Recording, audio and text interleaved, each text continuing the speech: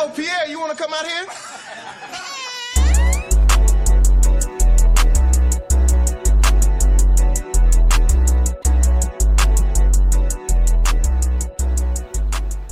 Welcome to episode 1 of the Opportunity Knocks podcast. My name is Mateo. I'll be your host today, and I have a very special guest to open up the podcast with me. Longtime friend of mine, Mr. Kevin Taddeo. He was the Rookie of the Year back in 2019. He shattered the Vantage rookie record at that time, took home a nice chunk of change as a rookie. Then he's continued to shatter records by being the 2-time Rep of the Year. He sold over 1,000 accounts in his tenure with over $1 million in revenue generated. And last year, he was voted the ugliest rep in Vantage Marketing Canada. Thanks, man. Yeah, welcome. Happy to be here. Yeah. All right, Kevin. So let's jump right into it here. So pre-Vantage, all right. You were working for Power Bev, right? Yeah. Red Bull. I was working for Red Bull's distributor. Mm-hmm. So I was one of those guys driving around on the Red Bull van, with the big can on top. Mm-hmm. And my job was to go to those convenience stores and load them up with Red Bull. So safe to say I did not have much sales experience prior to this. Fair. Salary job? Salary job. What were the hours like? Well, I would start most days pretty early. Honestly, I was working more than 40 hours. And that was part of the reason actually why I joined here is, at the time I was 17, 18 years old. I was making, I think it was $630 a week or something like that. You were doing the job here. You were banging on doors. And you'd call me and you'd be like, bro, I just made $1,000 today. I'm sitting here and, I just worked 10, 11, 12 hours and I made, $150 a day, whatever it was. And I was like, screw this. I'm 100% going out and, I want to get paid what I'm worth, right? Because I saw some of the other kids in the job I was working and I knew I was doing a more effective job. I felt I was working harder and providing more value and I just wasn't getting compensated. So, hearing you, tell me about this, I was, I couldn't not try it. Yeah, well, I felt you were the natural born salesman.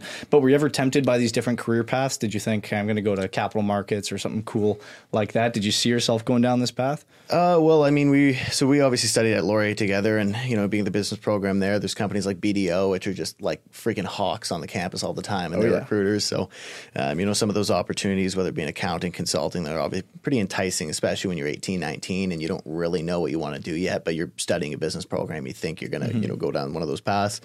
I specialize in finance, so obviously some good corporate opportunities there. But again, to me, just the freedom that this path provided was unmatched. And after I worked here for a summer, I knew it really didn't make much sense for me to take one of those more corporate type structured opportunity. I was never a climb the ladder type deal. That wasn't going to be me. Yeah. Take the path less traveled. I like it. So you finish your summer working at Power Bev as, a Red Bull distributor. You think, hey, I'll give this cool sales thing a job. Mm-hmm. You get out there day one, and what happens? Oh, it's horrible. I had no idea what we were selling at the time. You told me it was pest control, and we did one training day at Brendan's house there. And so I kind of knew we were doing ants, wasps, spiders, mice. Certainly not comfortable with my pitch.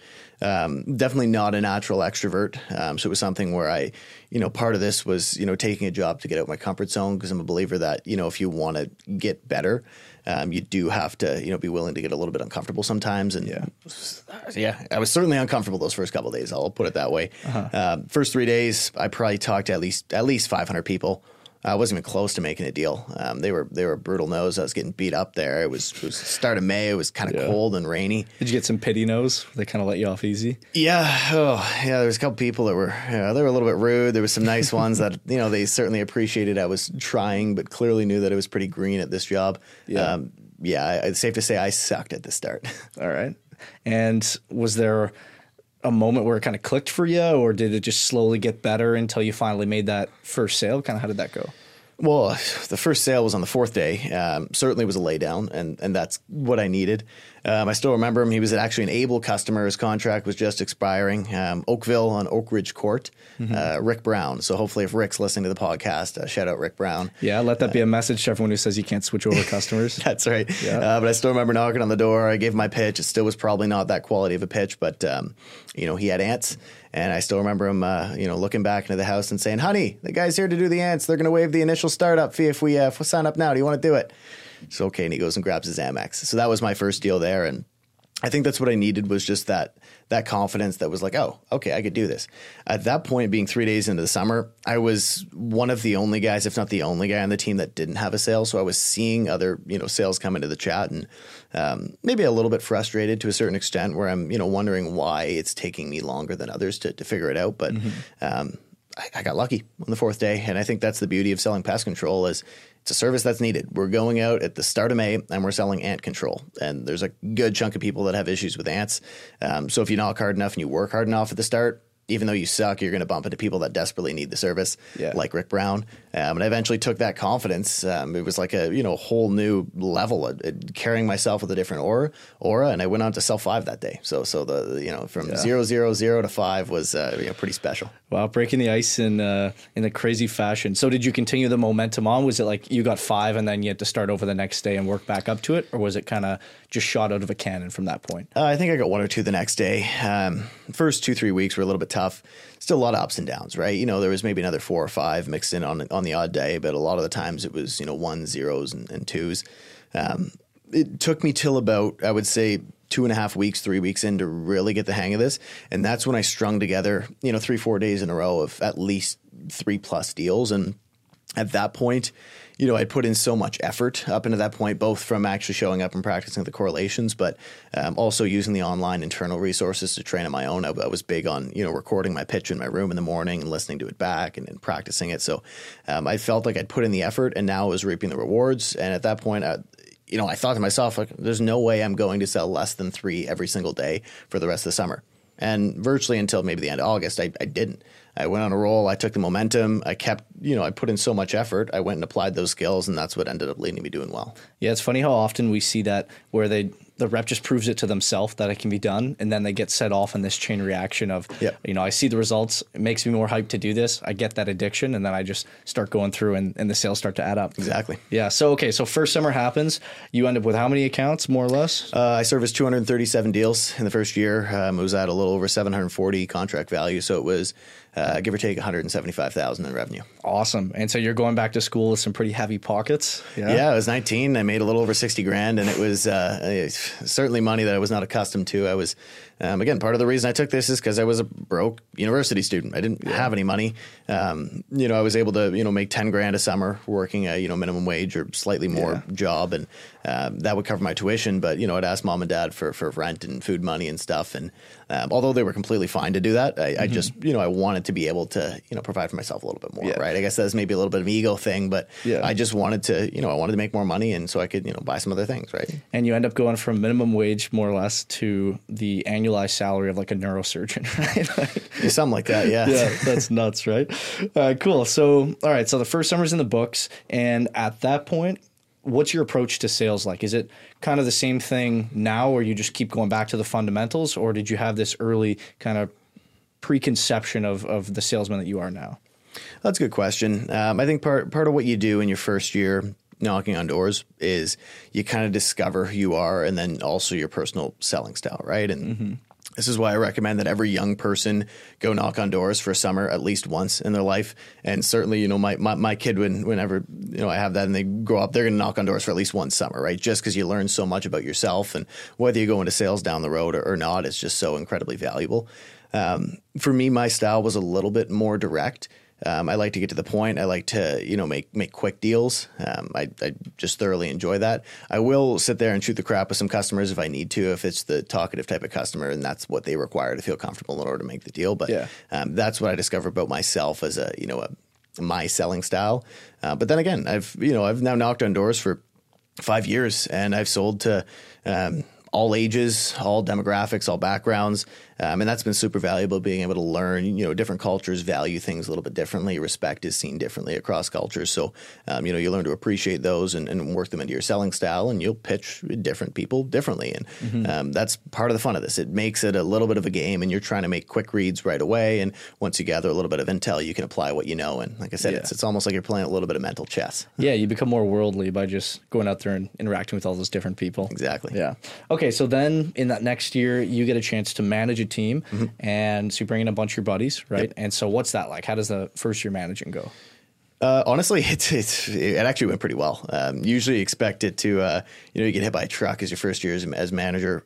Again, we were fortunate that, we obviously managed the office, alongside each other here. And the majority of our reps were, people that we knew either from high school, so we grew up with, or we went to university with. So we knew the majority of the team coming in. So I kind of knew what we were getting in terms of, who the people, like who they actually were and their attitude. And so I guess we had a bit of a, an advantage on that front.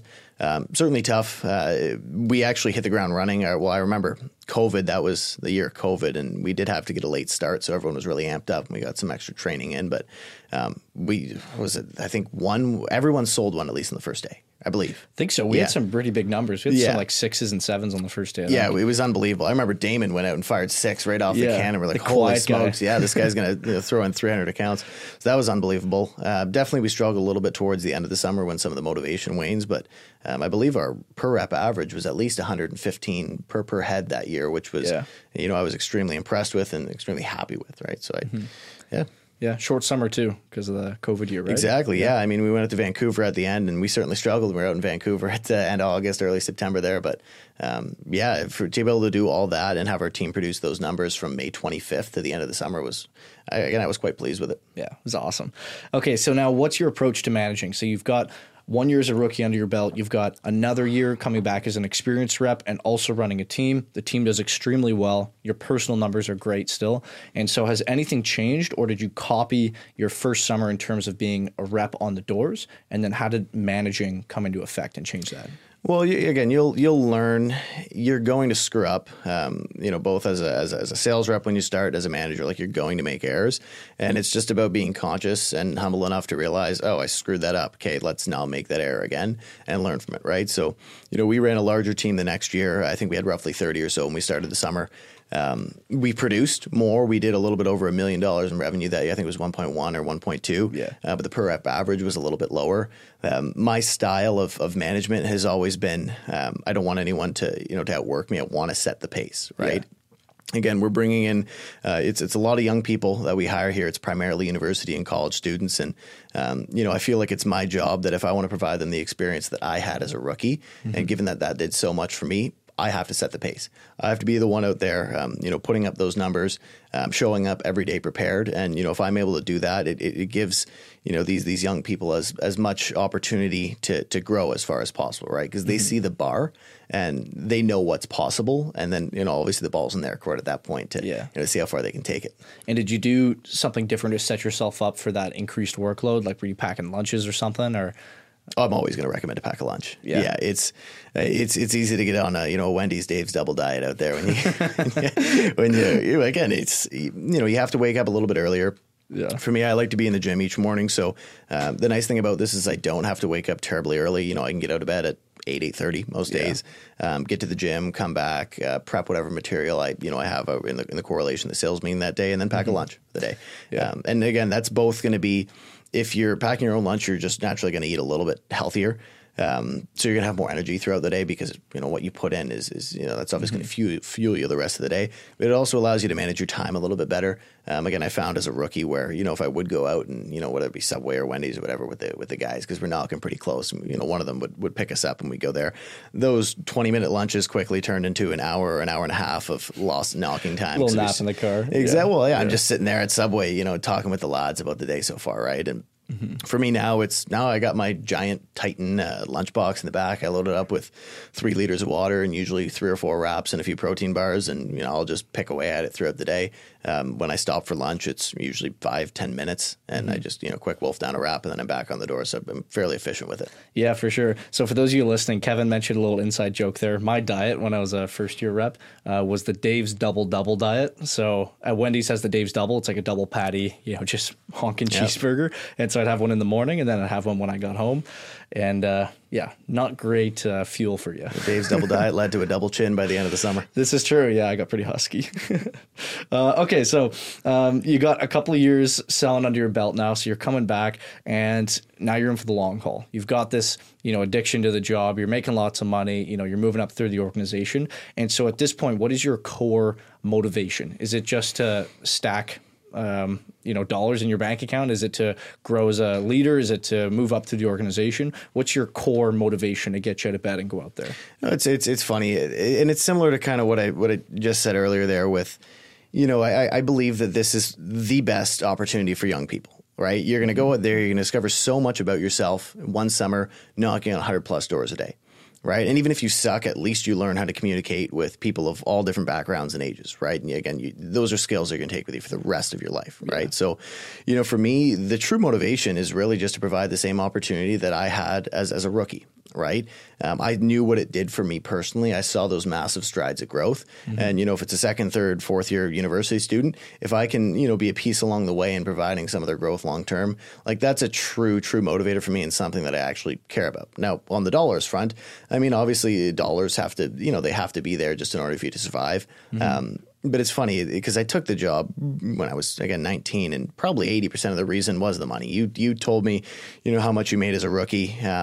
I was a broke college student and I wanted more money, and that was as simple as it was to me. And I was like, great, I'm going to do this. Right. But you stay for other reasons. Right. So, in terms of the actual intrinsic motivation, it's motivating these students and, seeing, again, if I can be a piece along the way and, they want to stick with us for a couple summers and then I write a nice reference for them to move up in the world. Like that's, that to me, I love that. That's awesome. And so, if you don't mind me asking, so let's pry into kind of what you did with that cash after the first year. I did something stupid. I bought a really expensive gaming computer. Kevin was a little bit more smart than me. But where did that advice come from? You're just on YouTube, like, what do I do with my money? Or did you have like a rich dad, poor dad type thing going on? That's a good question. I mean, they teach us, obviously, in business school about how you open your different trading accounts and some of your intro to, finance type lectures. So, I opened a TFSA, RSP. Those were the two accounts at the time. Now, obviously, with the first-time homebuyers account, that's a great account that we put money towards, and I recommend every young person probably open that account first, honestly, now, because that's the best one. But yeah, I put a good amount of the money over the summer there. Now, again, of the $60,000, the government's going to take 15 or 16 or whatever it was, and then I paid some tuition and some other bills, and the remainder of that went into my trading accounts. I did put some money into like a clothing type business. Didn't do well, so I lost a little bit of money there. Yeah. I was able to stack some money away, build a nice nest egg for the future. I was able to layer it into COVID happened, so I watched some stuff drop, and I was able to, obviously buy some good stocks at good prices. And, But I continue to contribute there because I see the value in it long term. What do you say to reps who want to do chains and cars? Is that a good idea or a bad one? Do what you want. I'm not here to tell you it. I'm going to recommend that you stash at least some of your money away. Yeah. Again, there's nothing wrong with having fun and spending money on possessions and whatnot. Personally, I'm not a huge material possession guy.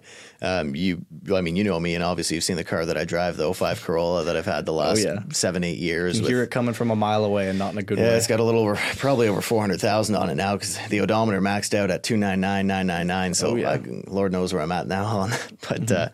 But I prefer to spend money more on experiences. So like a trip or a football game or something like that. So if I'm going to have fun, that's where my money's going to go. But a proper mix of, stashing some away versus, spending some on yourself, I think is appropriate. All right. And so we talked about the good part. Now let's go to the dark part of a summer or of a career and take us into the depths of the crisis of meaning. If you had one midsummer, maybe it was in your first summer, maybe it was in your second, and talk about what it takes to push on through a sales slump or just a loss of motivation and what you tap into. So I would say probably my third summer. Because I did 237 as a rookie. It took a slight step back, did around 220-ish in my second summer. And then the third summer was right around 200. Now, granted, it was a higher contract value then, but it was still, I should have been progressing at a higher level and I should have been selling at a higher level. And I wasn't, right? So, it was right around the end / start of the fourth summer where I was like, hey, there's no way I felt like I wasn't reaching my potential. Right, because I knew I was good at this, and I felt like there was days where I wasn't disciplined enough, and I wasn't, controlling my inputs enough for the outputs to follow. Right, so at that point, I made a decision, and it's funny because I was already all in on it, but there's sometimes a mental switch has to flip where you're like, no, I know I can be the best. What's stopping me? Yeah, right. And that fourth summer, I shot out of a cannon. I was hot from the start, ran it all the way, and then ended up, winning that title, which I was happy about, and continued that for the previous summer as well too. So for me, it was just a little bit of a mental switch where it was, it's like, this is my true profession. This is what I'm great at. There's no reason for me to not go out there and work like a freaking dog every single day. Yeah. We're only out there on the doors for 7-8 hours a day. Well, why not maximize it? I'm not going to leave a single day early, and I'm not going to, not go through the sales cycle multiple times on these doors. There's no sense in being lazy. If I'm out here, I'm going to maximize my time as much as I can. Nice. Okay, and do you think it's necessary to go through those slumps to get to where you are now? Like, would it have been the same if you were on this constant slow trajectory versus the sharp ups and downs that come with the summer? No, and that's the life of sales. You're never going to be, you're never just going to be riding high all the time, right? This is what a sales job is, and especially a straight commission job is the epitome of ups and downs. You're going to have slumps. You're going to have bagel days. It just happens, and it's how you bounce back from those that define you, right? Because, you can sit there and feel sorry about yourself and feel like you're in a crappy area and no one wants to buy and all this. No. Ultimately, if you control your inputs, the outputs will follow. So you have to stay disciplined every single day. And again, it takes a while to truly understand that message. And you do have to get a little bit of experience under your belt for that to truly resonate. Again, some of this, a lot of the people listening are going to be hearing it for the first time. And, words are words until you actually experience it, right? And once you have that experience under your belt, you can truly reference it and know that if you go out there and you put in the effort, it is going to fall, right? Yeah, so, now, granted, the last couple of years, I definitely was a little bit more consistent in my efforts, but that's probably because, I figured it out. It took me a while to figure it out. Yeah. Well, talk is cheap. Action is expensive, and Kevin is most certainly a man of action. So thank you so much for joining us today, Kevin. On just a final note here, what are your big goals for 2024 here? Are you going to be top dog this summer? What's your position going to look like? Oh, that's a good question. Unfortunately, I'm not actually going to be. This will be the first year where I'm not out there full time with the troops, which is it's going to be tough for me. So first off, I'm looking forward to see that title race and see who's going to come in and take the top dog spot. And hopefully Brendan's kind enough to let me present that award because that's something that it takes a lot of work to get towards. So we got out of our head office here, Jack Borston. I know he's shooting for that title, so we're rooting for him. Maybe Noah Vag out west there. He's contending. Mark out east, same with Quinn. Those guys are they're dogs. They're tough to beat. So that's going to be a fun race to watch. In terms of the goals for our teams here. I'm truly excited and thrilled with the management that we have and the buy-in and just the sheer talent and intangibles that these people possess. Obviously, like I said, Jack out of the head office and Juice will be running alongside him there. Max and Patty out of Waterloo. Obviously, Jack up through the Muskokas there. Harvard and Ethan out of Barrie. Chase, Paul Andrew. It's just there's so much talent spread across Ontario, and for me, I'm going to do my best to help out. I feel like there's going to be a point in the summer where these people are just running and I'm going to feel less needed. But as much support as I can give, I'm going to be, I'm truly, truly excited for it. I'm still going to try and get out there on some of those competition days. It is pretty tough to keep me off the door. So there'll certainly be a few celebrity appearances, but I'll do my best to take a little bit of a step back on that front. Very nice. All right. Well, we'll end on that. Thanks so much for coming out today, Kevin. And we'll see you guys on the next episode of the Opportunity Knocks podcast. Appreciate it. It was a pleasure.